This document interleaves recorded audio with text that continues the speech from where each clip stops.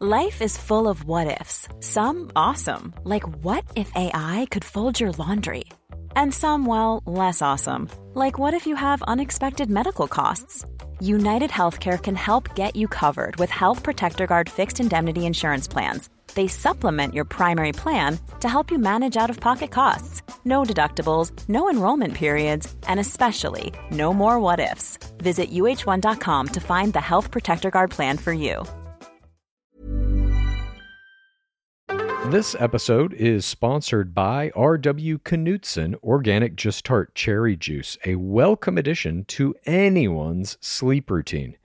Pace Case, if you know me, and you do, you know that I'm working all hours of the day, all hours of the night. So the sleep that I do get has to be very good sleep, and I'm always looking for ways to up my sleep routine. Sometimes I'll read a book to go to sleep. Sometimes The Bachelor? That book keeps me very awake. It's very engaging. That never puts me to sleep. I will sometimes just put down my cell phone after a long day of looking at a screen. It's nice to get some time away from the screen. I also will incorporate some R.W. Knutson Organic Just Tart Cherry Juice. It truly makes you go to sleep a little easier. It's the thing you need to help you drift off into the dreamland. As more and more people are looking to prioritize sleep, Organic Just Tart Cherry is having a moment thanks to Tart Cherry's potential sleep-related benefits and potential to aid in muscle recovery when you get those gains like clues. We're seeing this in the viral Sleepy Girl mocktail trend on social media. R.W. Knutson has a whole lineup of natural juices with zero added sugar, so you can feel good about adding them to your wellness routine. It's all about celebrating those daily wins. Organic Just Tart Cherry Juice is made from tart cherries, which may help you get a better night's sleep because they have natural melatonin. R.W. Knutson crushes only 100% real ingredients, so you can crush everything you do. Pick up a bottle at your local grocery store today. Clues. Underwear drawers, they're not organized. They're like the Wild West, the final frontier of wardrobes. And there's no rhyme or reason to them. You got ones that are super old, different brands, etc. You don't know what to expect. But now I have felt the buttery soft comfort of MeUndies. And now I want to replace the whole drawer with MeUndies because those are my now go-to. I'm currently wearing their long sleeve shirt and my, which is not what this ad is about, but I am also wearing the super soft, sustainable modal fabric thong with no rollback waistband. You want that. You don't want it to be rolling. You don't want it to be showing. And I'm hooked. I don't want to wear anything else. It's all got to go now. Well, this ad actually is kind of about that, Pace Case. Everybody knows MeUndies makes great underwear. It's in the name, MeUndies. But it's not just about underwear. You can explore the lounge collection featuring comfy joggers, hoodies, onesies, and a whole bunch more. And their Move Me activewear collection is the softest activewear on the market. There's no doubt about it. Right now, you can get 20% off your first order plus free shipping at MeUndies.com/roses. That's MeUndies.com/roses for 20% off plus free shipping. MeUndies, comfort from the outside in. It's the Game of Roses. Welcome to the Game of Roses. This is the Game of Roses. Welcome to the Game of Roses. Myth number 3. Vaccines cause autism. Now, this vaccine isn't approved for children under 16, but it may be in the near future. So I want to be clear here. There has never, ever been any connection between vaccines and the development of autism. I know this idea has been circulating in the media for some time, but there are people who believe crazy things. Welcome to Game of Roses. This is Bachelor Clues.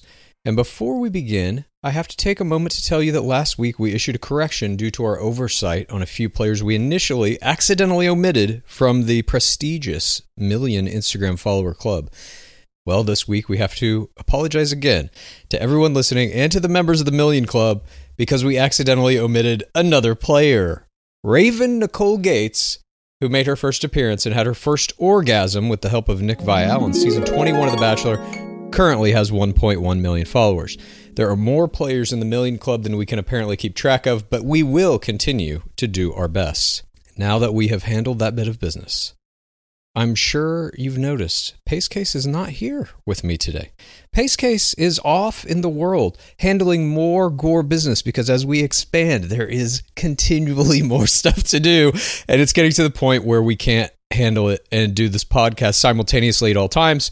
So Pacecase is out doing what she needs to do, and in her stead, we have an esteemed guest host for this Friday edition of This Week in Bachelor Nation. Jess Ambrose from Chatty Broads is here with me. Thank you so much, Jess.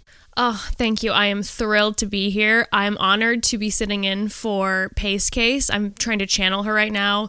So I've never felt sexier or more intellectual. I wish I could take this energy and go to a bar. Unfortunately, I'm not Tyler Cameron, so that's not going to be happening. But it'll be happening soon. Very soon. Very soon. Very soon. We feel very hopeful. But Jess is going to help us here at Game of Roses dig through all of the segments that you know are coming up on our Friday show. We are going to have State of the World. We're going to have Bachelor Nation News. We're going to do our Parasocial Play of the Week. And, of course, there's going to be Screams from the Pit. And all this season, those are sponsored by Relationship Hero. If you're having trouble with any kind of relationship, whether you've been dating for a month, whether you've been in a relationship for 10 years, whether you're not in a relationship but you want to be in one, you can go to relationshiphero.com/GOR right now and get $50 off your first session with one of their certified relationship coaches. That's relationshiphero.com/GOR. So, Jess, are you ready to dig into this? Are you ready to start this like we always do? I am ready. I have already so many thoughts. I'm wondering if Relationship Hero can help a marriage that's deteriorating because The Bachelor has completely taken over my brain. And now I feel like I can only truly have a lovemaking session if my partner is willing to play Del Moss and I'm willing to play Claire Crawley because that is the only true love that exists. So, send help. Holy shit. We're getting right into some stuff. All right. Send help. Well, you should hit them up. Hit up Relationship Hero. See what they can do for you. I will be doing that. Maybe that's an enhancement. I mean, sometimes, we got to mix it up. Or just create a new space for new relationships, aka Bachelor roleplay. Speaking of new relationships, we are going to begin this Friday episode with Game of Roses. State of the World. Now, usually on State of the World, we talk about something that's happening politically, socially, out in the world, and then we bring it back to how it relates to Bachelor Nation. But today, Pacecase is not here, and there's a subject that both Jess and I are extremely interested in that Pacecase, let's just say, is not as interested in. So we're going to indulge today, and we're going to talk about aliens. Aliens. Is there really any other news besides aliens? This is exactly what I'm saying. I don't understand it. How can we not talk about it every damn day? I can't agree with you more. It feels so good to have someone who can talk to me about this. I tell you to fly free, King. You say what you need to say about aliens. Get it off your chest. Okay. I will. 2020, a crazy year for sure. So much has happened in it. We've got the pandemic. We've got the election. We've got the Black Lives Matter rallies. We've got all kinds of things. We've got our first fucking Black Bachelor being cast. Crazy stuff happening in the world of Bachelor, outside in the real world. For me, the craziest was that we had 3 Pentagon admissions that UFOs are real, that we've been studying them for the past 75 years and lying to the American public about it. Photos and videos have come out that are leaked by the fucking Pentagon and the U.S. Navy. These are not some fly-by-night weird conspiracy theorists. These are the largest pillars of the United States governmental structure saying UFOs exist. And here they are. Here's pictures. Admissions from the Department of Defense. And I wonder why. Interesting timing, government. You're going to, you've known this for quite some time. These videos are years old, and now you're going to admit this, while in the chaos of 2020, you know that it's going to go, just under a rug very quietly and quickly. I think they're preparing us for something coming. That I do believe that they think there will be mass hysteria if there's just like, here's a picture of a fucking alien shaking hands with the president. We can't handle that. For sure. I'm not sure that has happened either, by the way. I'm not saying that I go that far into it, but I read the New York Times, and what's in it I do believe to be true. I at least believe to be vetted information. I would agree. And I definitely think that 2020 is a little bit of a precursor of hysteria. And this might be a nice way for them to know that they can bring in alien news maybe in 2021, 2022. And we're used to shock at this point, because you might scoff at me saying that the full admission of aliens will come in 2021, but also remember 2019, there's no way we thought 2020 would ever happen.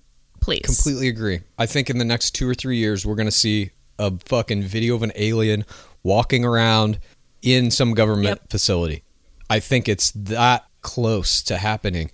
I just can't imagine why all of this information would have come out at the pace that it did. Especially this year. Also, how could I forget this? Trump got the Space Force approved. And this wasn't a Trump thing. A lot of people think Trump, crazy, Space Force, ha, ha, ha, ha, ha. The Space Force was approved budgetarily to the tune of hundreds of millions of dollars by both Republicans and Democratic senators 1 month after they all got briefed by the heads of the Navy, the Pentagon, et cetera, specifically on UFOs. This was a dual party agreement. This was not just a rambling of 45 in the middle of the night yelling to Melania. This was an agreed upon. This wasn't a Trump fever dream that became reality. I know. It's insane to me that no one else seems to care about this. Or I guess the idea that if you talk about UFOs, you're an insane person. The indoctrination of that kind of gaslighting has been so deep in our American culture, literally since the 40s, or I guess since the 50s, when that started to become the governmental party line. But at this point, I just don't get, like, seeing videos of them. Having United States military officials say, like, yeah, UFOs are real. Fucking Harry Reid, ex-U.S. senator, said that he personally funded UFO research outside Las Vegas, and there are UFOs in warehouses there that he has seen.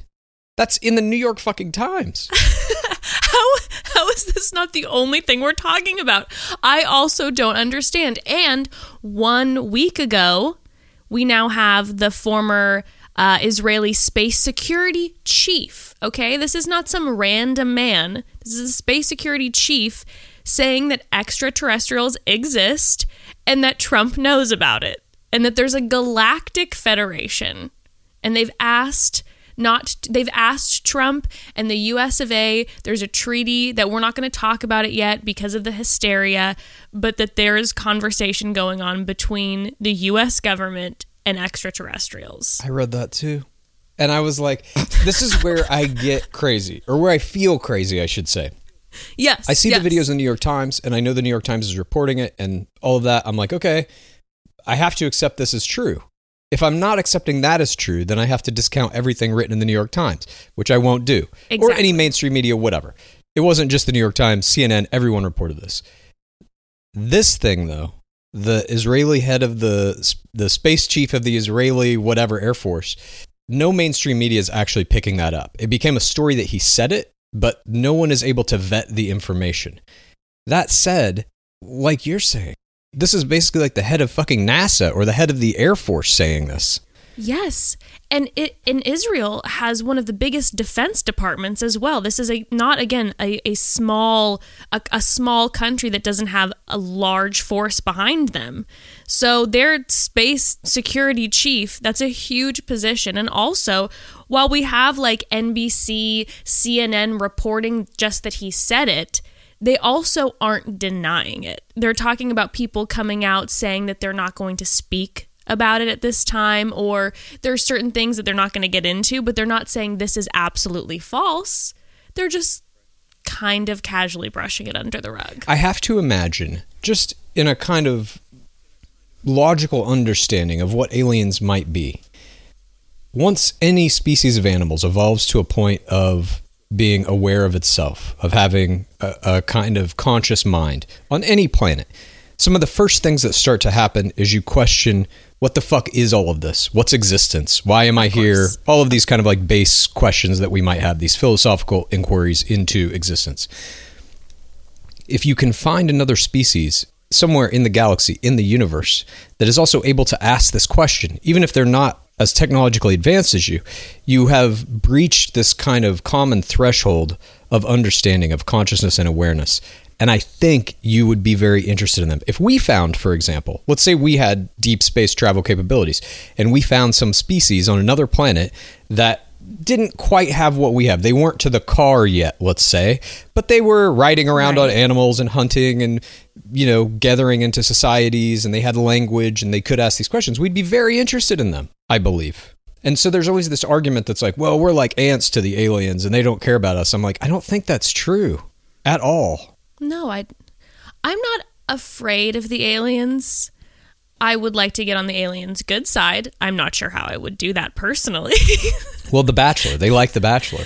Of course. Can you imagine them watching that? If we want to tie this into The Bachelor, every television show, song, everything that we make that is broadcast through some kind of wave, like TV waves, for example, or radio waves, that shit goes into space.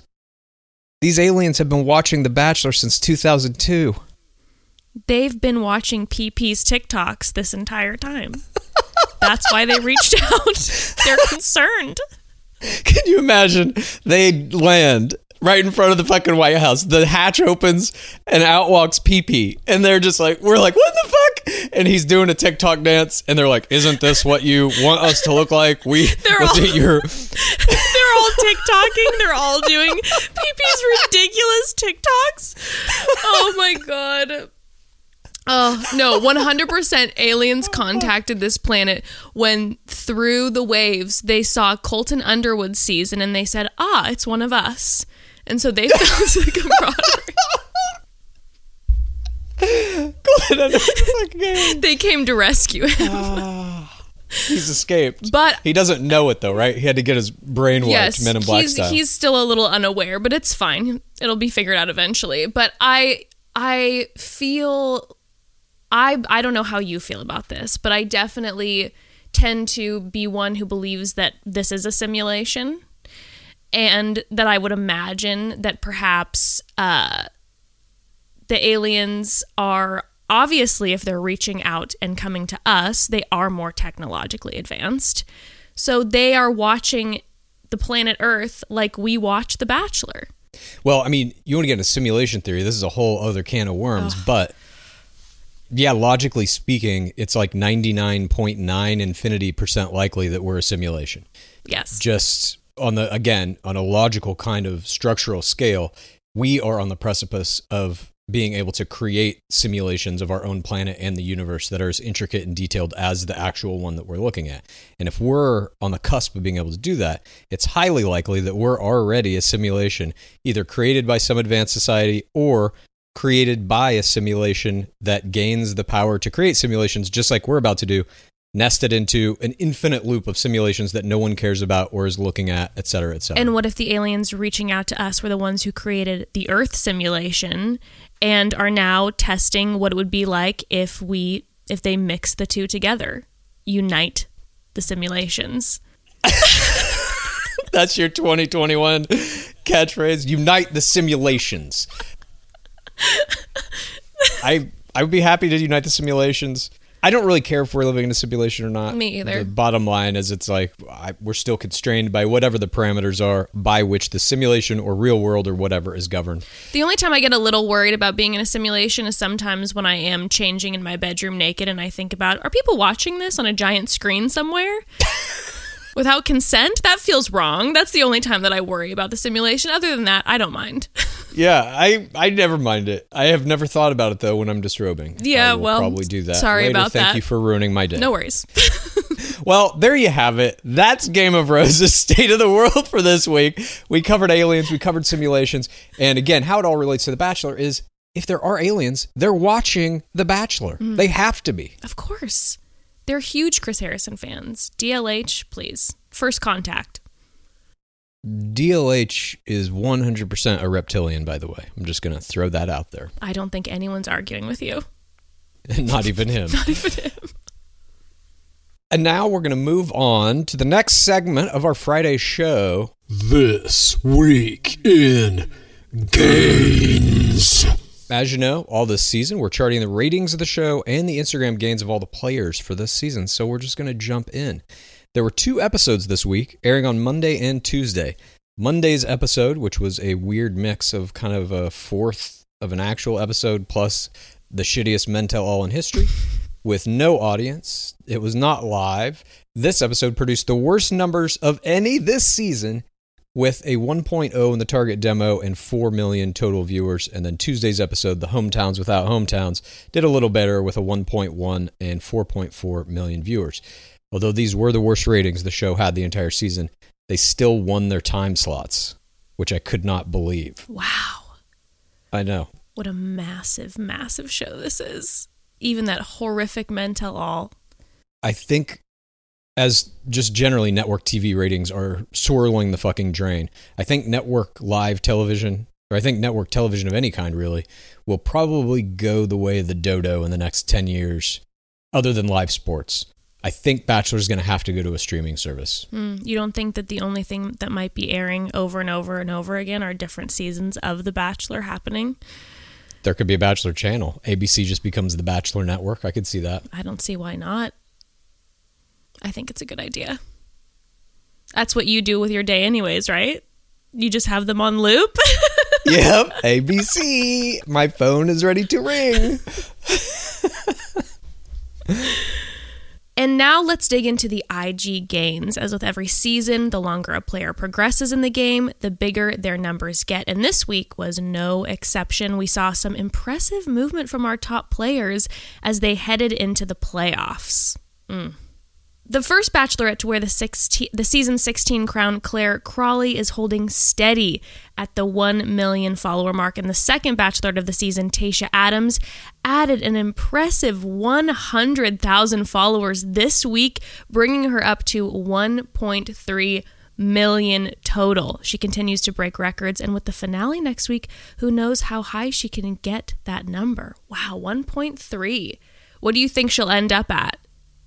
I think she'll settle at about 1.5. Okay. That's my guess. I don't think she's going to crack 2 million, but I don't know. There's a piece of me that's also like, now in this modern era, we're seeing all the leads hit 2 million. Very true. PP doesn't have 2 million anymore, but he did. Oh, Colton, Hannah. PP's doing what he's doing. He really is cornering the cringe market, but I don't know. I'm very curious to see where she winds up. I do think it'll be around 1.5. I mean, 1.5 feels right, unless, of course, there is a ring at the end that is continued to be on her finger. And I think that if she is engaged and is currently engaged, if she becomes engaged and then is currently engaged right now, I would imagine that that number then in the next 2 months would potentially hit like 1.7 if they're posting content together, like a Claire Dale situation. Yeah, it's interesting. I also feel bad for Tayshia because she was cheated out of a full run. The way they're just shitting out 2 episodes a week in the final 2 weeks, this should have been a month of her to have Instagram growth. Absolutely. And of all weeks, you know, we're talking, there are going to be 2 episodes the week of the Christmas holiday. And obviously, with the state of the world as it's in, people are home a lot, but it's still the holidays, and I would imagine that the ratings are going to be lower than most finales because people will just watch it at a later time. Yeah, totally. I completely agree. But then, starting January 4th, it seems like we're going to be back in the normal cycle of things. Bachelor in January, Bachelorette again in March, April, and then Paradise that summer. Okay, so you think there will be another Bachelorette season right after The Bachelor? We won't have some weird, okay. Because that Paradise is going to be mental. I agree. What, 4 or 5 seasons worth of people? You've got PP's season. Every player on PP's season. You've got to listen to your heart. Don't forget about that. No, and you know they're going to bring Rudy on for Ed, but of course. Absolutely. Could not agree more. And then you've got this season of Bachelorette. Then you've got Matt James this season of Bachelor. Then you've got whoever the next Bachelorette is. It's too much for my brain to process. It's going to be fantastic. It's going to be incredible. That's going to be cream of the crop. We need to have some sort of adjustment where they have, what show am I thinking, where there are two like houses and then they unite them together, like a Love Island situation, where they need to have two places in Mexico, two paradises currently happening, half and half, and then halfway through the season, they merge the remainder of the people together and it's love chaos. That's a fucking genius idea. Oh my God, that is good. I need a battle. Warfare. I don't think the producers are capable of doing that, but that idea is fucking fantastic. Jesus Christ. I just don't understand how we would, because there are so many key players that need to be on Paradise, that how do they include? And we haven't even seen Matt's season in the future Bachelorette season. I know. It needs to be We don't even know who the extended. future Bachelorette is. It's going to be somebody off Matt James' season, probably. Probably. I can only imagine, unless they try to bring back Hannah Brown. I can see them doing some weird thing with Tyler Cameron and Hannah Brown, where he's the next Bachelor after Matt James. She's the next Bachelorette. I don't know. Those two people are such fixtures in the Bachelor world at this point, especially because of their Instagrams. I would imagine Tyler Cameron's going to have a run for his money, though, if Ben, because he will be on Bachelor in Paradise. I think Ben has quite the run for the crown right now. Oh, I do too. I think what he's doing, and I'll just say, this is my prediction, I think he's going to be back next week. I think he's going to come back to crash the show, to say, I love you. He's playing everything very well, and he's setting up this idea of a broken man that can only be healed through this process. Yes. And the ultimate version of this process is being the lead, being the Bachelor, having the opportunity to really find the one person who's going to bring you out of your shell or whatever, heal your emotional wounds. I think he's setting himself up perfectly. The only problem, again, is we have a full other season of Bachelorette to go through. There's going to be a whole other 30 whatever guys that could knock him out of the water. You may forget about Ben by then. That's true. Oh, You're going to forget about Ben in, what is it? It's January 4th, so we have 3 weeks from now. You're going to be seeing limo exits for Matt James's season. oh my God. Whatever happened this entire season of Bachelor, it's going to be erased from your mind. Poor Ben. He's been working so hard. Yes, he has. Speaking of poor Ben, as you might have guessed, all 4 top players saw big gains this week, but there were a few surprises too. Even though Ben Smith's on-field play wasn't good enough to get him into the second round of playoffs, it did manage to land him the biggest gain this week. Holding back his tears garnered him a staggering 84,000 new Instagram followers, opening up the door to the 300K club. He now sits at 310K total, second only to Dale Moss from this season, who himself saw a smaller gain of 2K this week, putting him at 747,000. Second place gains this week went to Brendan Mores. I don't even know how to pronounce his name. He's just Brendan to me. Brendan, with a little help from his niece, who made an appearance in his hometown date, Brendan added 42,000 to his already impressive number, putting him right at the threshold of 200,000 as he sits comfortably at 199,000. Shit, I actually have new data on that. He did break 200K. Sorry, sometimes these scripts get written and then I recheck them like, fuck, he actually added 48K total up to the point of this recording, and he now has 205,000. He's broken through. God bless Brendan. Zach Clark comes in third this week for his outstanding chemistry game during his hometown. Clark saw impressive gains of 31K new followers, bringing him up to a total of 83.2K. And I still maintain we have not seen the full parasocial power of Zach Clark just yet. He is showing us signs of things to come, which we'll be discussing in the Parasocial Play of the Week. But this is just the beginning for a player I believe will become a parasocial juggernaut in the very near future. Agreed and agreed. Fourth place this week was a tight race, but young Noah Erb managed to edge out Ivan Hall. Noah brought in 27,000 this week for his Sippy Cup performance at the Men Tell All, bringing him closer to the 100,000 club, as he now sits at 93 $4,400. And the other member of the top four, Ivan Hall, was right behind him with $23K, bringing him to a total of $87.4K total for what, in my opinion, was the best of the familial meetings. His brother Gabriel giving both Tayshia and him a double glow again and again. Even getting to see someone like that on The Bachelor, presented in a way that was loving, presented in a way that was a part of this family. I was really astounded by a lot of the stuff that the show did around Ivan, around the different conversations they had about Black Lives Matter, about even the experience of being Black in America, that they allowed Ivan and Tayshia to have that conversation, that they have his brother here, although it was a little weird that I guess they just kept him in a closet the entire day. Poor Gabriel, and it's so hot outside.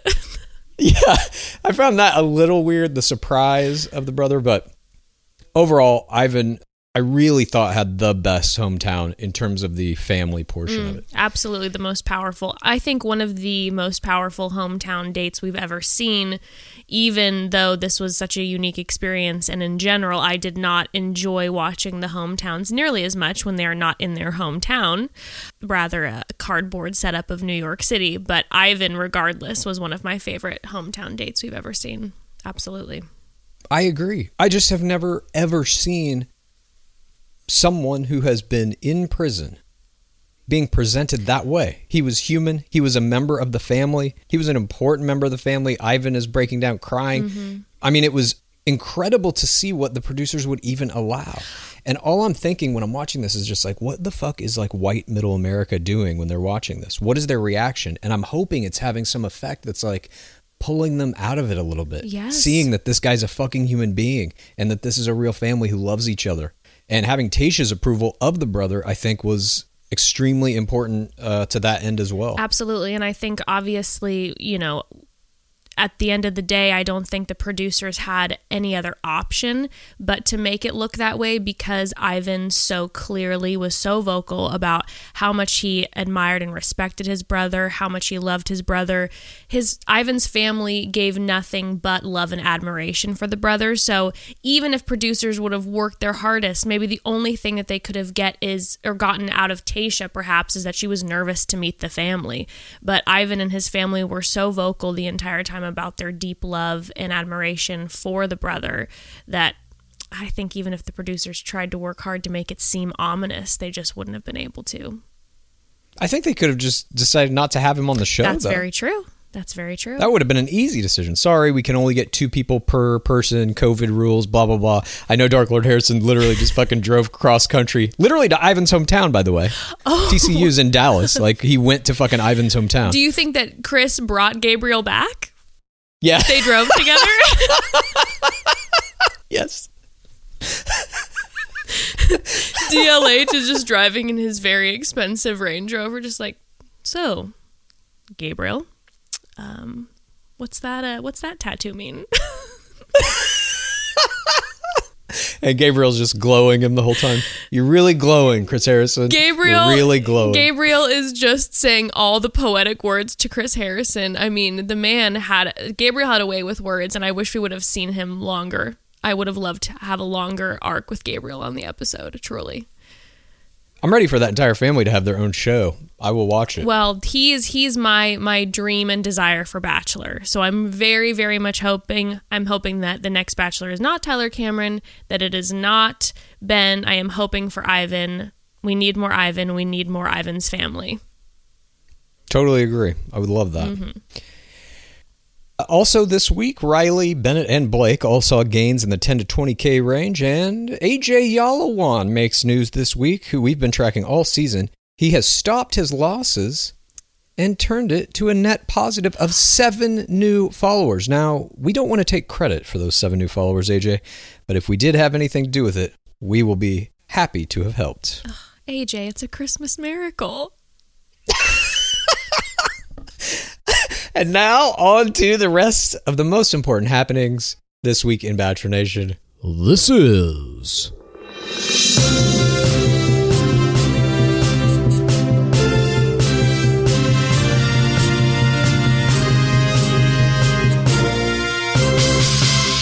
Bachelor Nation News. The Tyler Cameron merch train keeps rolling. Last week, the game's most successful IG player capped off his tidal wave of new himself-themed merch.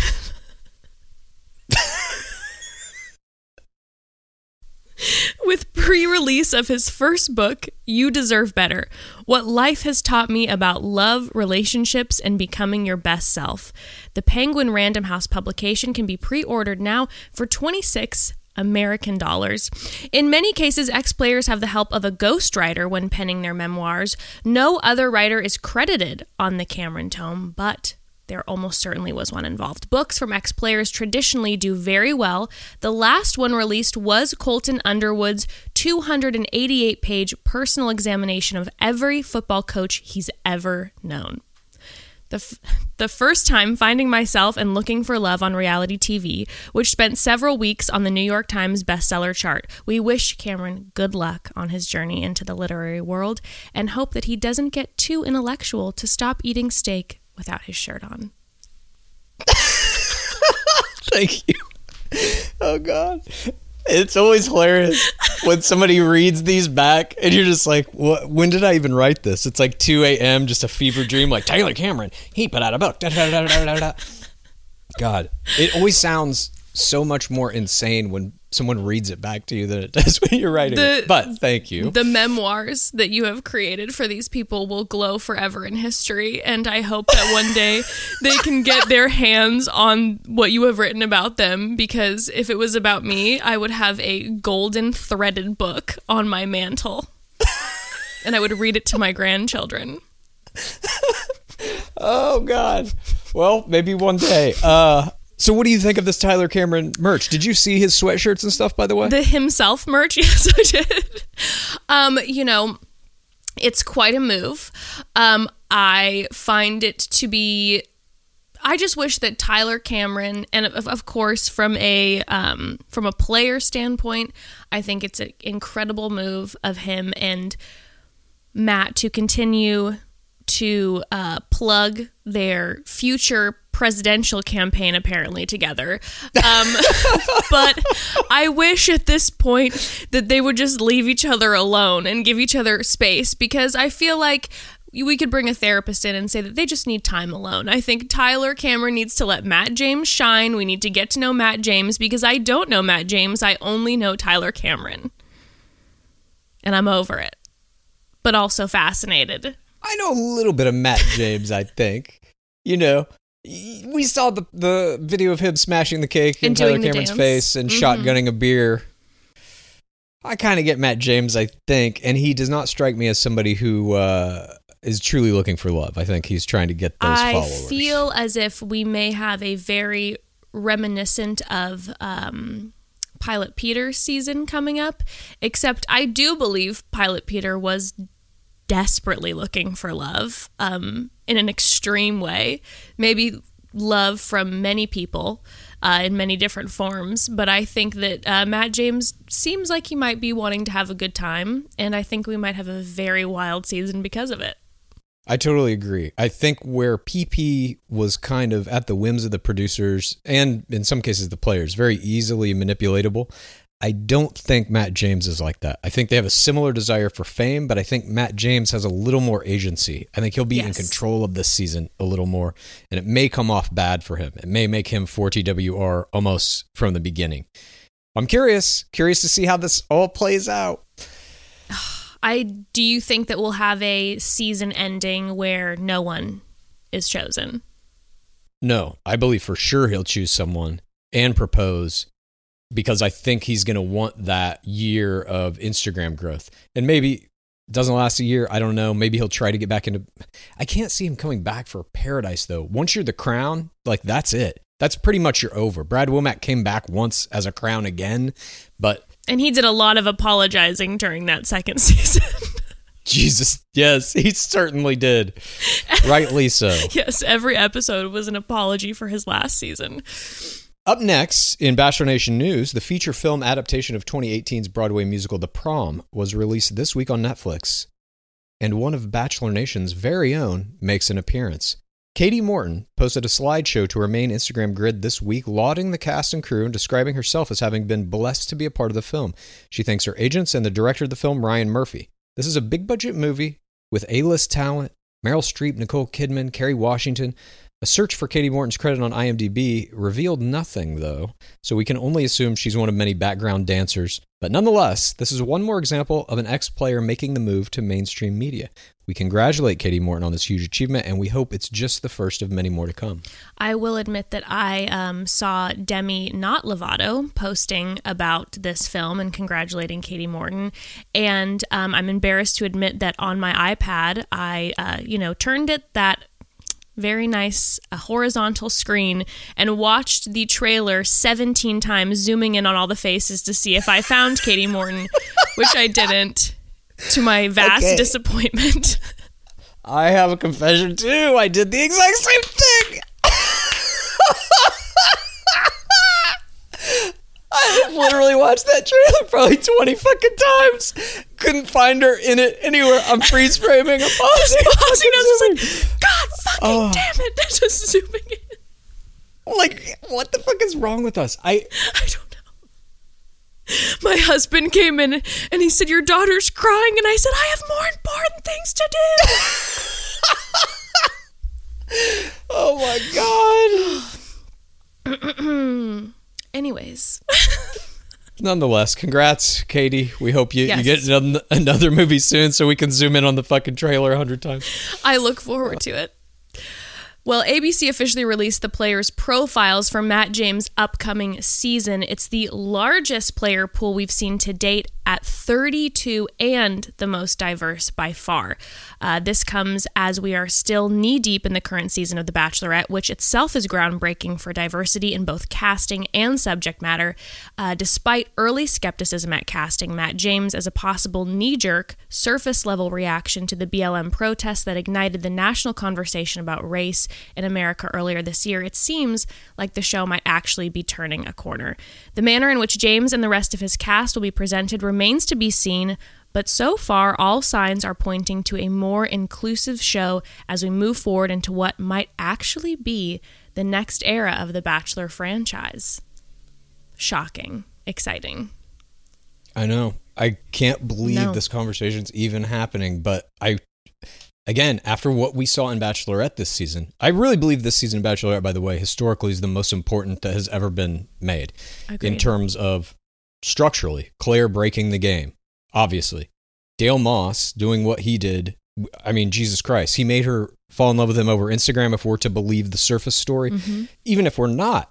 Even if they were communicating outside, that is still a huge fucking thing. And then we obviously have Tayshia, Ivan, all of these things, the different conversations that we're having around race, mental illness, all of these things that we just have never, ever seen before on any version of this show. Bachelorette, Bachelor in Paradise.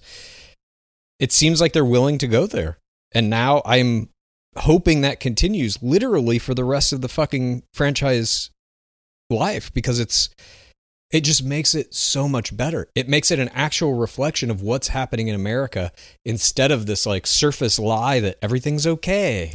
I think the beauty of the horror that has been 2020 is that a show like The Bachelor that has been so the way it has been for the entire eternity of the show until this year, when we're actually having important conversations, diverse conversations, inclusive conversations, they're able to see an audience's reaction when an audience, many are at home hurting, and you can have these incredible conversations that never would have been able to be had before.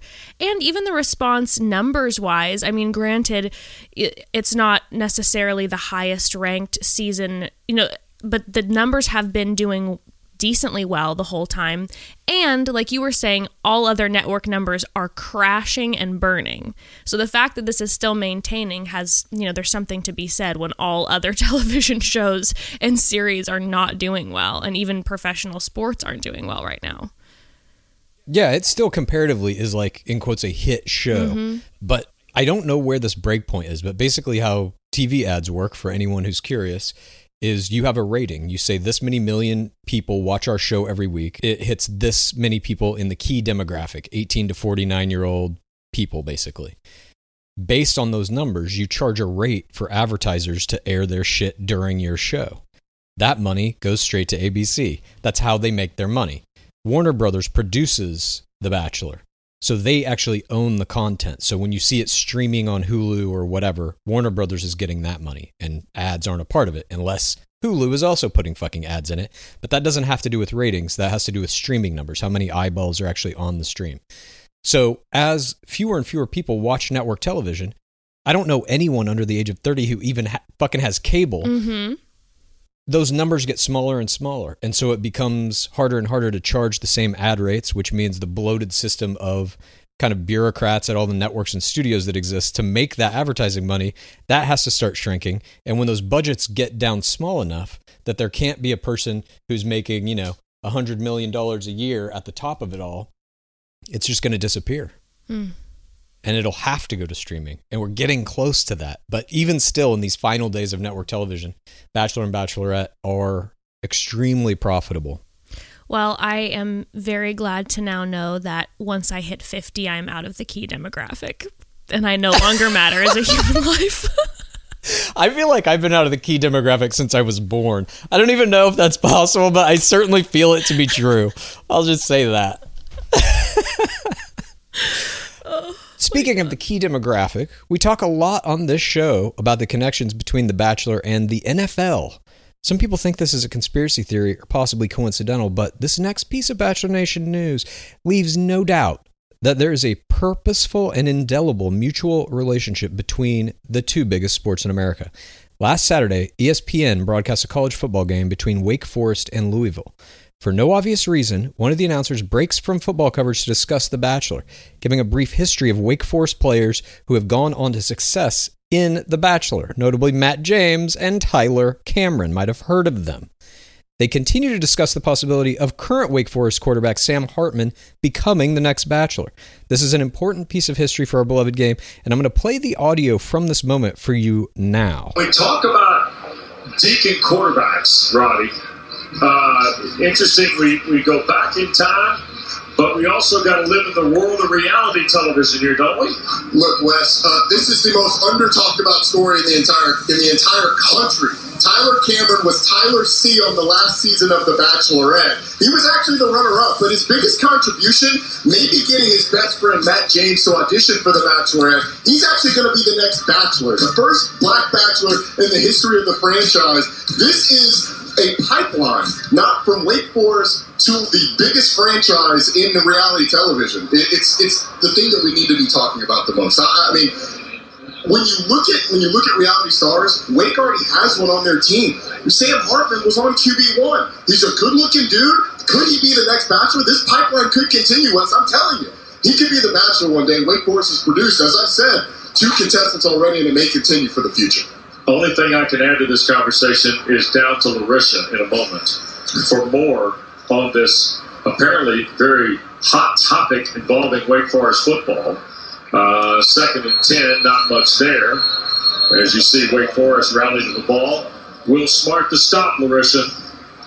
Well, I had a conversation about whether or not Sam Hartman should join this pipeline with a couple of fans today, and they agreed. They said he had the look, he has the hair, the beard, the poise. He could definitely add on to this and be a great candidate for the next Bachelor. Oh, boy. I mean, look, a lot of people say Tyler Cameron should have won, the former Wake Forest quarterback. Now you get an opportunity to see Matt James go through the whole thing as a receiver. I mean, Sam Hartman's had a better career at Wake than both of them. And it wasn't just a conversation. The broadcast went as far as putting up a prepared graphic of Cameron and James in their playing days. This was a planned conversation, complete with graphics that had to be made well in advance of the game's airing. And there's no surprise here that ESPN is owned by Disney, as is the network that broadcasts The Bachelor, ABC. Unbelievable. Game of Roses truly will have the last laugh on this because you are making me more and more a believer after listening to that clip. I'm sorry. That one commentator who is not aware of what's happening is soon to be fired because his time is over if he does not know the current happenings. the condescension in his voice where he's like, I guess The Bachelor is some important thing I need to be listening to. It's like, dude, you're watching fucking football. It's the same shit. You know intricate details about how tall every one of the guys on the field is and what their hometowns were and shit. It's the same shit. You know how much they weigh. Exactly. And literally it's the same shit because the guys that you're talking about are now the Bachelors. Yes. The moment that he came in with that condescension, the clock began to tick on his career, and an executive somewhere said, we need a replacement. Totally. Well, I mean, they're constructing these pieces, these little segments. That fucking graphic that they flash up in the middle of this, if you can catch the video of it, I'll try and post it to our Instagram or something. It's Matt James and Tyler Cameron. They had some graphics person make it, throw their names up there.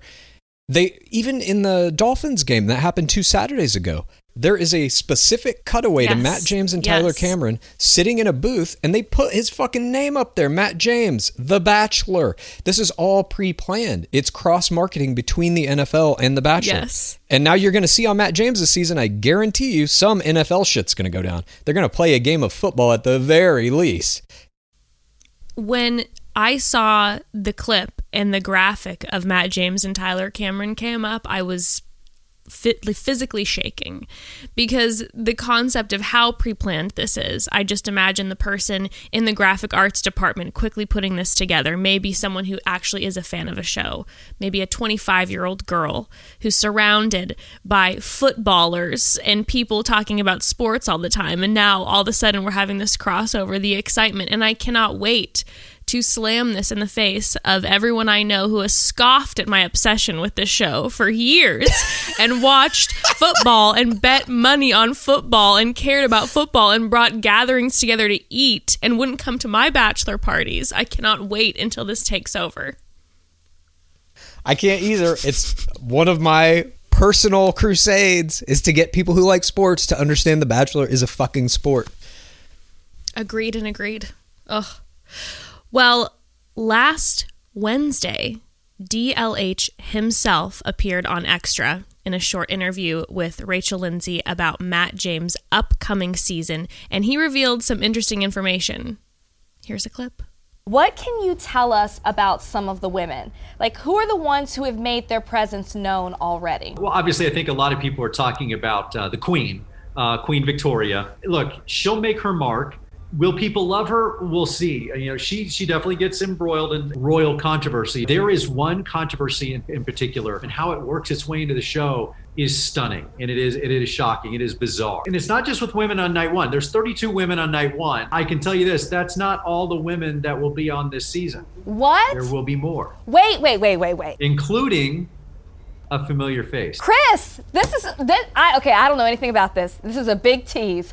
So wait, are we getting more than one, or just one woman is coming in the middle of the season? 32 will arrive on night one, but there will be more than that, and more than just one more. Our beloved game has a rich history of players returning for second tours, starting with Mary Delgado, arguably the greatest player of all time, who first made it all the way to third place in season 4 and then returned to win the ring from Bachelor Byron Velvick in season 6. 32 players was already the biggest player PPOL in history, but... Sorry, it should be pool. That's a typo. Sorry. I was like, GOR lingo, I don't know what this one is, but I'm just going to try to go for it.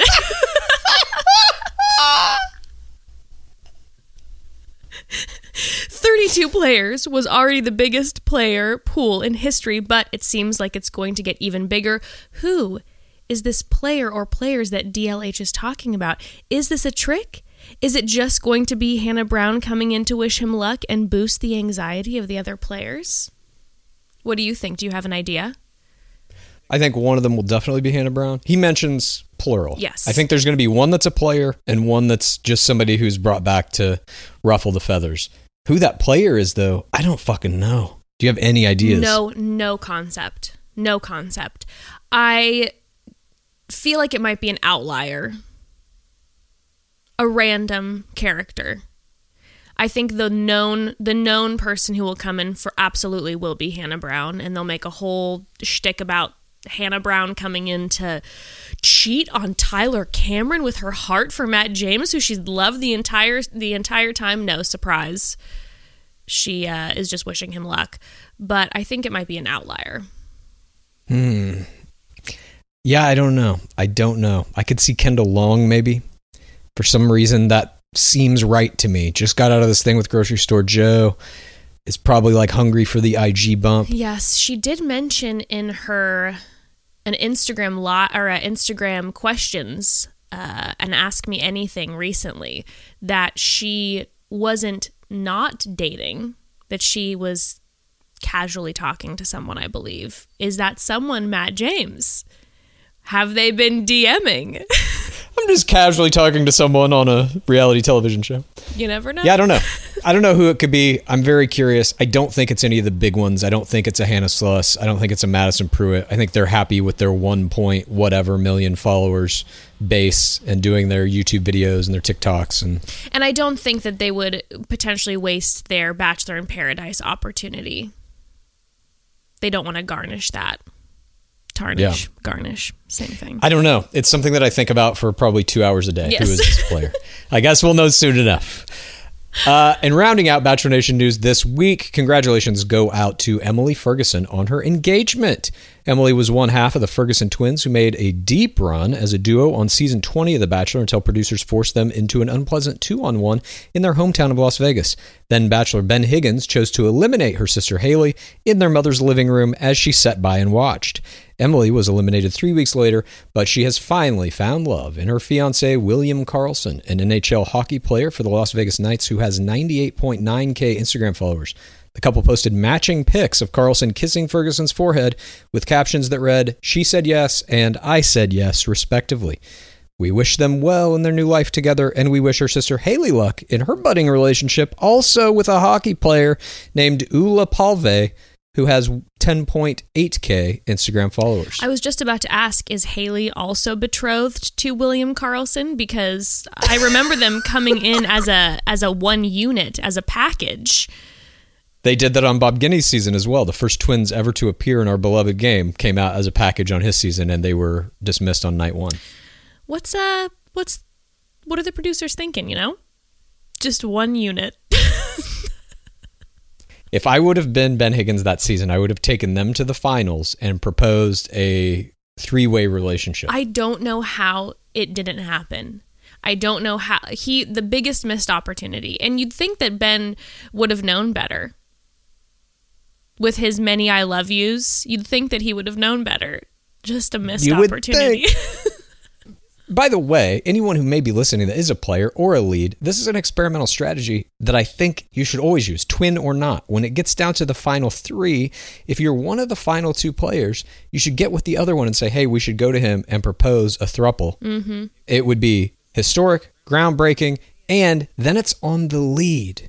Yes. If the lead is like, no, I don't want to do that, it makes them look shitty. And then you can both walk, and maybe you get a double bachelorette crown the following season. I'm just saying, experimental strategy. But that rounds out our Bachelor Nation news for this week, and now we move on, of course, to discuss all of the things that our players did off the field in the arenas of Instagram, TikTok, YouTube, Gmail, not Gmail, but all the social media platforms. Twitch. This is the Parasocial play of the week.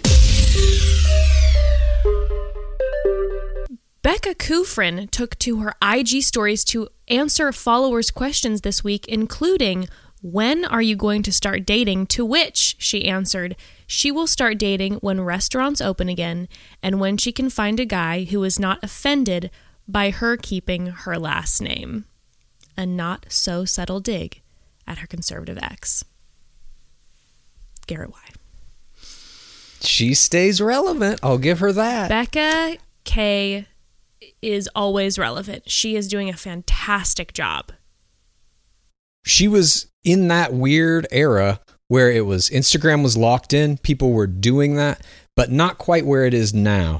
And she has managed to carve out, I think, a very nice position for herself as the co-host of Bachelor Happy Hour, obviously. But she's really doing it well in her parasocial game, pretty much on a continual basis.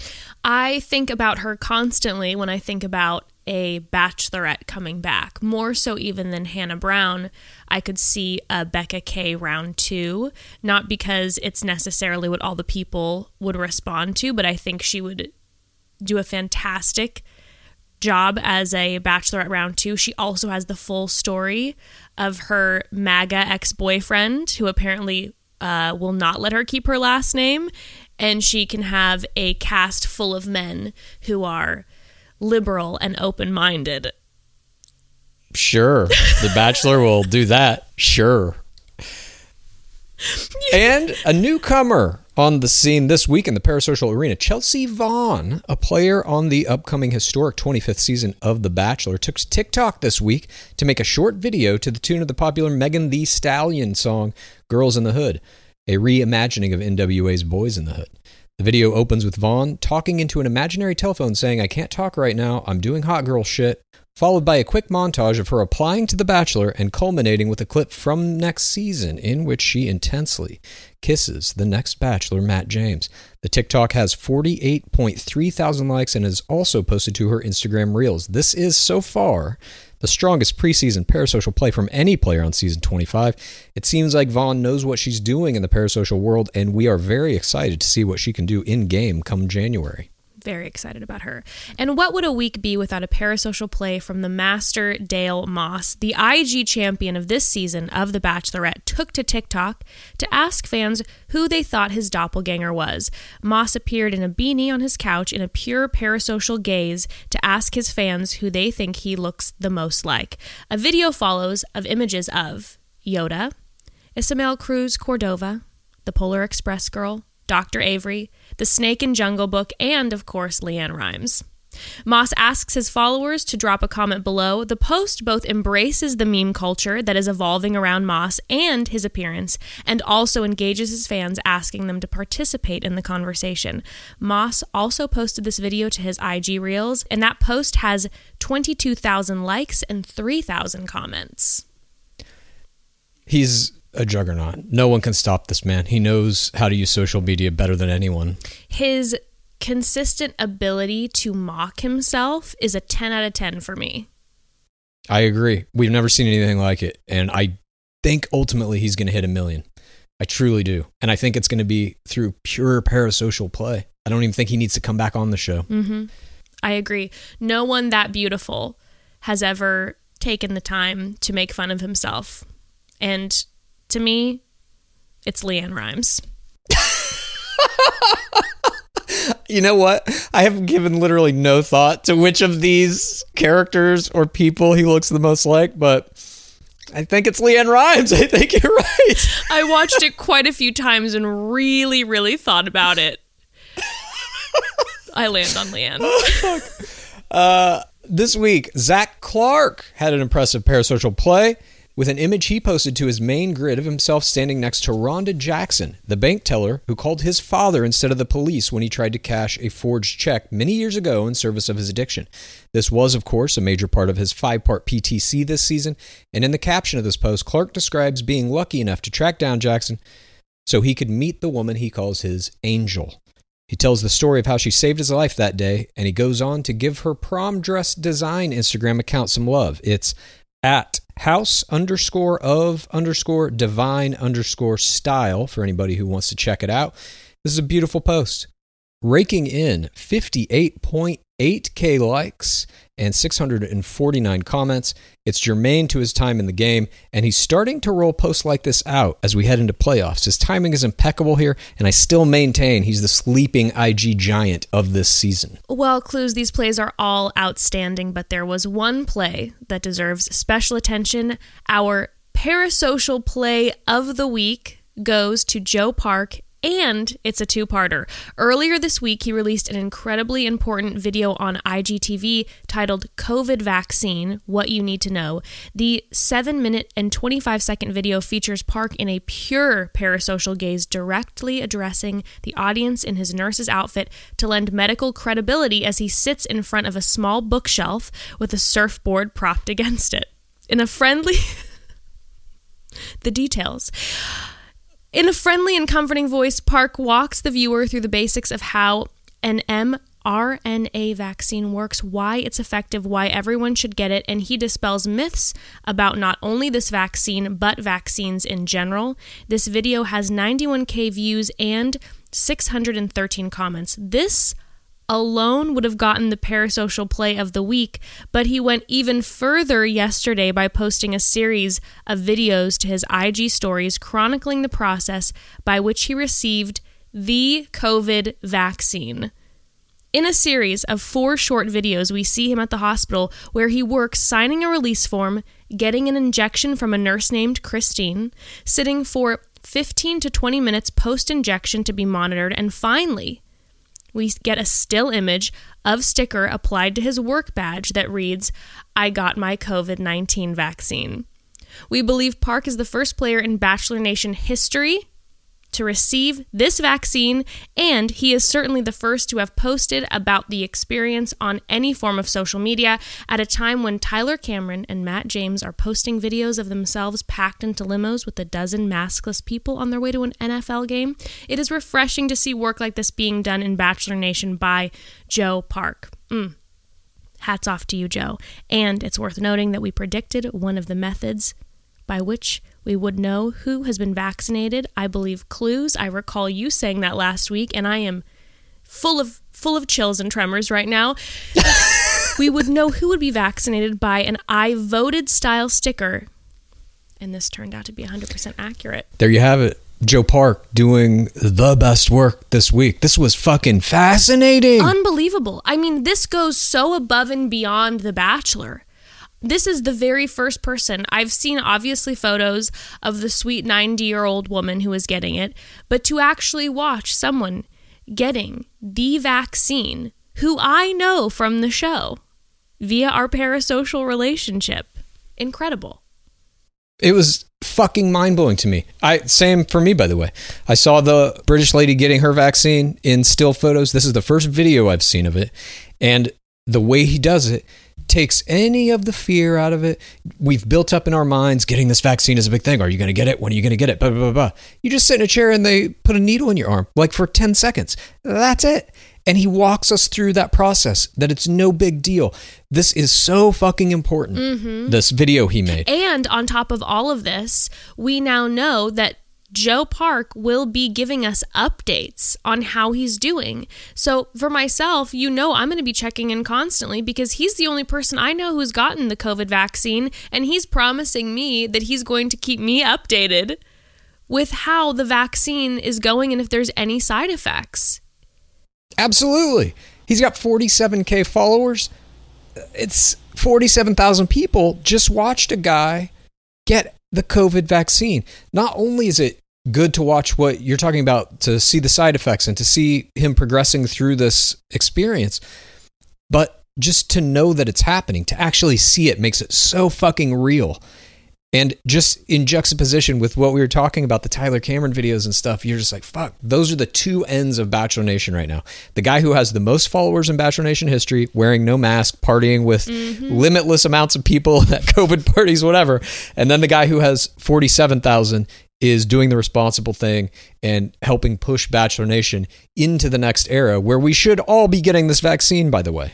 I am hoping for, I don't know if you have gotten into Love Island and started that disease, which is a deep illness, and I recommend you don't, because then your life will officially be over. But there is a doctor that appeared on Love Island numerous seasons ago, and since that, he has now gained millions and millions of followers, and he is a regular on a talk show in the UK where it's his doctor show, and he has different guests on and they talk about medical things, and he's almost like this new Dr. Oz. And I hope and pray that Joe Park might be that for us, that maybe he can get Bachelor in Paradise run, which I believe he will because so many people loved him so much, and that he might have his own talk show from this discussing different practices in medicine. I would love that. I mean, that happened to Travis Stork. Yes. Who was Bachelor season 8. He became the host of The Doctors, the reality show that was a panel of doctors discussing whatever. I always forget that he was on the show. Yeah, he was the crown. But Joe Park, hats off to you. I can't wait to continue watching your coverage of the vaccine as it's being rolled out, and literally to watch anything you do at this point. Yes. And I am still quaking at the fact that you predicted that days ago. The sticker? Yes. And I can't wait to get mine. I think you're also going to get some kind of slightly more official thing, like a little card that you can present when you want to go to bars or restaurants, because there's going to have to be some way legally for places that want to open public business again to be indemnified essentially against any kind of COVID outbreak. Of course. They're going to have to card you basically now, and it won't be a driver's license. It'll be fucking your COVID license. Well, and I know that in many places we're talking about it being an option on your phone where it turns green. That's all happening. But Jess, you made it through. Thank you so much for doing this. Thank you. It was an absolute pleasure. Oh, it was so wondrous to be here. I'm so impressed by the amount of work that you and Pace Case put into this. I'm just honored to have sat in her stead. Well, anytime. Please, everybody, if you don't already, go check out Chatty Broads. It's the best fucking Bachelor podcast going, in my opinion. Wow. It's of course Jess and Becca Martinez, who was one of the greatest players that we've ever seen. And you better believe I have my fingers crossed, because there have been rumblings that maybe we might have our first bachelorette or bachelor contestant who is a crossover into Real Housewives-dom. I sure don't know. We shall see. What is this? I don't know anything about that. Well, Bronwyn, Real Housewife of Orange County, after a recent episode of Chatty Broads where we asked our listeners to message this particular cast member in the Real Housewives of Orange County about Becca, because Becca has talked about wanting to get on the Real Housewives of Orange County, and our listeners messaged Bronwyn enough that Bronwyn contacted Becca. But not only that, she went on her Instagram stories and tagged Becca, and then tagged the casting director of the Bravo franchise. Oh my God. To put them in contact. So we might have our first Bachelor-Bachelorette crossover into Bravo, I believe. We'll see. This is very beginning, no deep conversations, nothing here to report, but Bronwyn is making that push, so we'll see. This is how these things happen, though. I understand what you're saying, early phases, but that's astounding. Yes. Well, we wish both of you luck in that endeavor. I hope that happens. That would be so fucking good. Yes. I will hope to reap the benefits of being her very intense friend that she brings into the Bachelor, or into the Real Housewives episodes, who throws a drink or smokes a cigarette inside, and everyone gets very upset. Or accuses someone of being an alien. Or accuses someone of being racist, because it is Orange County. So that it is. But thanks again, Jess. Seriously, this was a pleasure. Is there anything else you want to plug? Any other place online people should go to check your stuff out? Just Chatty Broads. You can get it on all podcast platforms, the YouTube. We also have our YouTubes that come out at Chatty Broads, and then my social is at The Bad Mom with 2 Ds. Fantastic. Thank you again, and have a great day. Thank you. And now we have come to that time in the show when usually Pace Case and I would descend deep into the pit to scream into one another's face. But it's just me, so I'm going down there by myself. This is Screams from the Pit! Although I have descended into the pit by myself, I am now not alone. Shoya is here with me. Thank you so much for being here, Shoya. I just want to check in to make sure you were still kicking. I am indeed kicking. Shoya is a relationship coach from Relationship Hero. As you know, all this season of The Bachelorette, our Screams from the Pit are sponsored by Relationship Hero. If you're in any kind of relationship, whether you just started dating, if you've been married to somebody for 10 years, even if you're not in a relationship but you want to be in one, you can go to relationshiphero.com/GOR right now and you'll get $50 off your first session with one of their certified relationship coaches, just like Shoya is about to help me right now. So definitely go to Relationship Hero, check that out, and again, use the code relationshiphero.com/GOR and you will get $50 off your first session. Thank you, Shoya, for being here. I am present. You are welcome.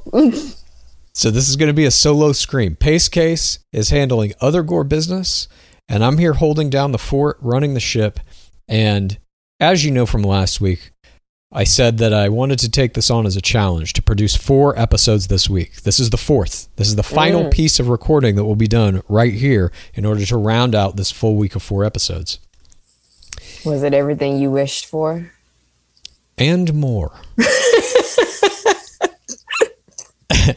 I would liken this experience to a vision quest.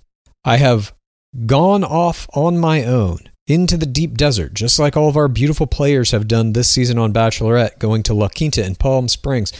And I have returned from this journey with newfound information, with a new perspective, not only on myself and what I'm capable of, but on what this podcast could become. I have seen a vision of the future. It sounds like you went to one of them ayahuasca clinics. It feels like that. There was definitely some time during this adventure in which I was full on hallucinating from lack of sleep and staring into my computer screen. But, you know, these things can be good because they're enlightening in some way. They force you to be more introspective. And because you're in kind of an altered state, it forces your mind to work in ways that might be more expansive than they would have otherwise. You're unconstrained by the normal structure of your way of thinking. And in doing this, I became very aware of the possibility of a version of our show that is every day. That is a 5-day-a-week, half-hour show. I think it's possible. I see how to do it now because of this experience that I'm currently doing. And I know it would require a little more help. We would have to have at least, I think, 2 other people helping us do it. But I can see that version of it. I can see a version of it as a YouTube show as well. And this would be a kind of daily entertainment thing we put out. I don't know if we'll ever get there. I think we can, though. I mean, that's the crazy thing. That's truly my scream, is doing more work made me realize there's more work to do.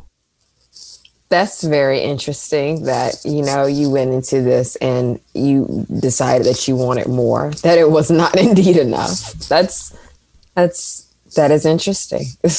It made me see the final form of it. I mean, early on in the beginning of this process, this show was Lizzie and I sitting on my couch talking into a little handheld recorder for about half an hour.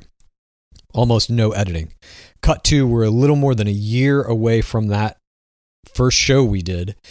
And now we have multiple segments that we've carved out, a weird lexicon of our own language basically to describe the game that we've come up with. We're writing a book. We're now making videos. We have a Patreon. It has expanded. And all of this, I think, has been experimental for me, as are any artistic endeavors. They're just kind of what I do to get to the next thing.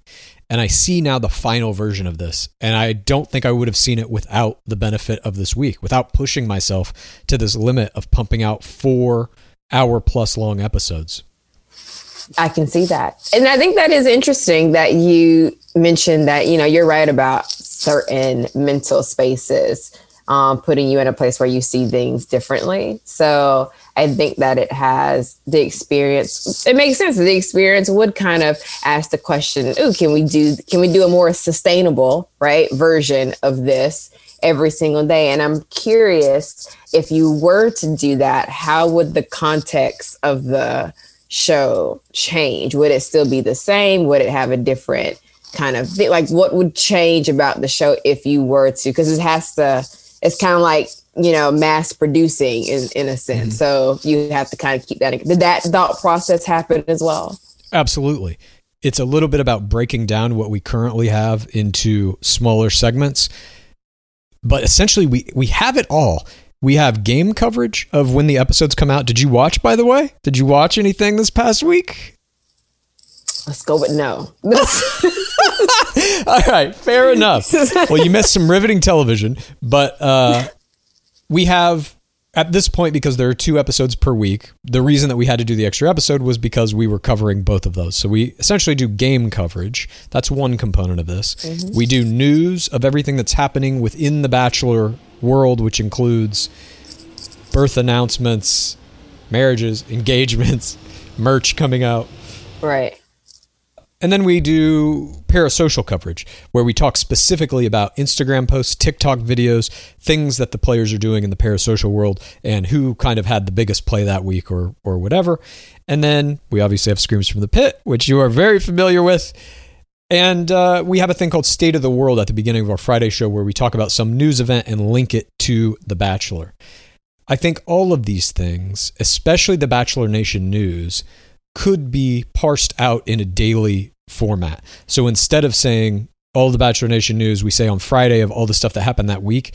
What I learned in creating the document that we use to make this podcast, usually Lizzie and I are contributing to it kind of equally throughout the week. As I was just writing this one by myself this week, I was like, fuck, there's a lot of Bachelor Nation news. There's enough of this to do 1 or 2 little pieces every day, for sure.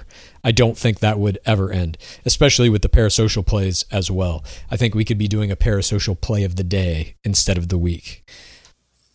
That is interesting because as you're talking, what I'm imagining, like the picture that's playing out in my head is somebody who's looking for the exit to the tunnel, and instead they just find more of a black hole. Like the pit just keeps getting deeper and deeper, and now like scientists are coming together and going, maybe there is no exit to this. Maybe this is like some space-time continuum that just keeps expanding upon itself. Should you keep digging? Like, yeah, maybe. I mean, I kind of also see it as an out, though. Like, I see the final form of this now, and it's always been scratching around in my head as kind of an ESPN-style 24/7 coverage of The Bachelor. That doesn't exist anywhere, and I think it can.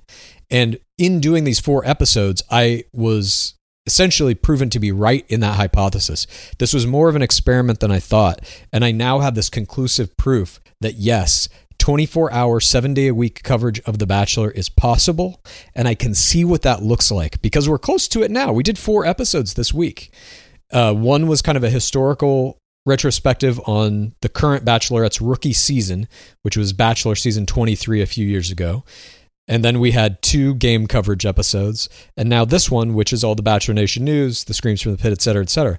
I think all of that can be broken down into 30-minute episodes every day, potentially even hour-long episodes every day. It would just require us to get somebody who can edit them, somebody who could edit the video of it. But ESPN does this with sports. They have a top 10 plays every day. Granted, they do it across all sports, and there's a lot more media that they can dig through than what we have. But I think with the advent of social media and that parasocial world that now we're all glued to it. Anybody who watches The Bachelor follows at least 1 or 2 of these people on Instagram. In our case, we follow literally all of them and look at all their posts. But I think there's enough media to do it.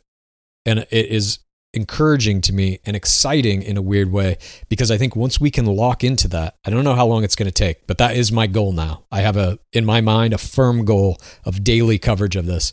And once we get to that point, honestly, I think it's less work, because once we're able to turn over the recording and the editing and some of the physical production of this to someone else, once we have enough money to hire someone, I think we get to actually step back a little and apply more of our creative processes to these different segments. I like that idea. It's very interesting. It's that whole theme of the only way out is through, and your deep dive into this pit of endless chaos, black hole, whatever space-time continuum thing we got going on here.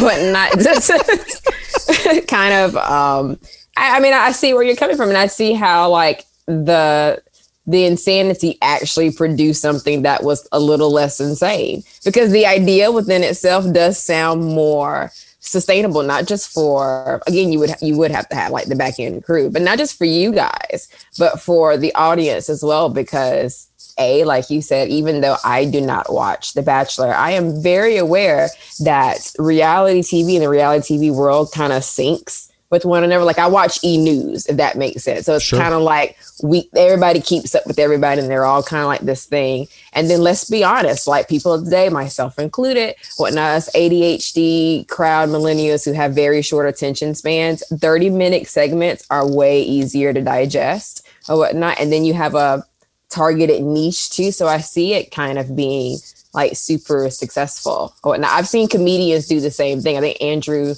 I'm going to destroy his last name, Schultz or whatnot, did this where he realized like nobody was watching his specials or whatnot because they were like 2-hour long specials. So he would put out these tiny little clips on YouTube and realize that people would watch the YouTube clip. But what happened was you watch one clip and then you watched another and then you watched another. And before you know it, you were like watching 2 hours long. And that's how he kind of blew up. So I mean, I think that it's very interesting that you raising the bar of your limits has created a new bar, and maybe even a bar that Pace Case can find herself going, you know what, that doesn't cross my boundaries. Yeah, I mean, the end goal, I think it would be helpful for her in terms of lessening the workload. I know it sounds crazy to say if we did 5 episodes a week, it seems like it would be a bigger workload, but once we have people helping us with the physical production of it, that's really what takes the most time, at least for me. Once that's gone, I think we do less work, at least in terms of producing the material. We could still do much more creative work in terms of figuring out how to produce it, how to present it, other avenues that we can be pumping this out. But what you said about E! News is essentially the model of this. You're doing an E! News or an Entertainment Tonight or an Extra, but it's all Bachelor. Right. I think it would work. And now it's just a matter of how do we get there? And it requires financial support. So, that's the next step of this, I suppose. But yeah, I don't know. It was very interesting. And like I said, in the beginning, there were some moments, especially on those back-to-back nights where the show was airing, because we record this at like 11:30 to 12:31, and then I stayed up all night editing it until like 5 a.m. That second episode was brutal. But there was something especially about today that forced me to lock into something that was super lucid. And the kind of joke of seeing if I can push myself faded away. And I was like, wait a minute. I see what this is. I see what I've gotten out of this experience is a crystal clear vision of the final version of Game of Roses, what it ultimately will become. That is interesting. That is very concerning. So whatnot, I suppose. Yeah, we'll see. We'll see. Cut to next week. I'm like, I forced us to do 5 episodes and neither of us survived. You are talking to our ghosts. That'd be a very nice conclusion to 2020. I don't think anybody would be surprised. I'd be like, you know what? That sounds right. That sounds about right. Well, thank you, Shoya, once again for listening to my solo scream this week. It is always a pleasure to have you in the pit. And next week is going to be it. That's going to be your last journey into the pit with us. But we're looking forward to it. Yes. I mean, this has been interesting. Thank you for having me. It is our pleasure, as always. Well, Godspeed. Get some rest if that's even possible. I don't need it anymore. There is no sleep left for me. And there's the concerning bit. There we go. All right. Thanks, Shoya. No problem. Thanks, as always, to Shoya for joining us in the pit from Relationship Hero. Again, go check out relationshiphero.com/GOR to get $50 off your first coaching session with one of their certified relationship coaches. And thank you to everybody who powered through this week with us. It was brutal, but beautiful. In some ways, I felt as though the suffering that the Dark Lord Harrison forces upon the players of our beloved game, he forced a little bit of it upon us this week, and we all got to feel what it was like as well. And thank you, as always, for sending me the tids. So many good tids this week. I don't even know what the tid of the week was. I'm getting a lot of tids about the JoJo Tings, the photo she posted to her IG account that shows her with a knife to glass. And I'll just say this. JoJo did a 4-ting. I'm just going to leave that out there. Thanks go out to everyone who has joined us in the bottom of the pit on our Patreon, where we did, I think, one of our best episodes this week on Monday, in which we examined Tayshia Adams' rookie season on season 23 of The Bachelor, which was Colton Underwood's season. We really got into how she developed her play strategy that season and how you even see echoes of it in her run with The Crown this season. We will be back next week with another 2 episodes of gameplay, Monday and Tuesday, the big season finale and after the final rose. We're very anxious to see what happens. I personally believe Ben is going to make an appearance. I think he's coming back. I think this was staged a little bit. And I think he's a better player than we might have thought initially when we were saying that his turtling was an error. I truly think it might be a 3D chess move that he is pulling on the show and Bachelor Nation. And before we go, what is the DWAB at? It has been 6,842 days without a black bachelor. Praise be Lord Harrison. Please rate this podcast. Please review this podcast. Please get a friend to listen to us, and then please rate this podcast. Please review this podcast. Please get a friend to listen to us, and then please rate this podcast. Please review this podcast. Please get a friend to listen to us, and then. Have you ever experienced a dry, itchy scalp or ever wondered why your color isn't lasting as long as your hairdresser promised? Well, unfiltered, mineral-filled water could be the reason why. Did you know hard water is a leading cause of damaged hair and dry, irritated skin, and that about 85% of the United States uses hard water filled with dissolved minerals and added chlorine? That's where Canopy's new filtered showerhead comes in. Known for their beauty hacks and reimagined humidifier, Canopy is dermatologist recommended. This unique 3-stage filtration system greatly reduces contaminants and odors in your shower water. Best of all, the Canopy filtered showerhead is hassle-free, installation's a breeze, and its unique quick-release filter replacement feature allows for seamless filter replacement. Go to canopy.co to save $25 on your Canopy filtered showerhead purchase today with Canopy's hassle-free filter subscription. Even better, Gore listeners can use our code ROSES at checkout to save an additional 10% off your Canopy purchase. Hurry, your hair and skin will thank you. Ever catch yourself eating the same flavorless dinner 3 days in a row?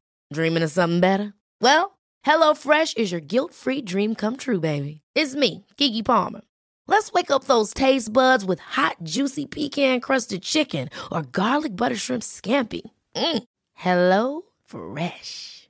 Stop dreaming of all the delicious possibilities and dig in at HelloFresh.com. Let's get this dinner party started.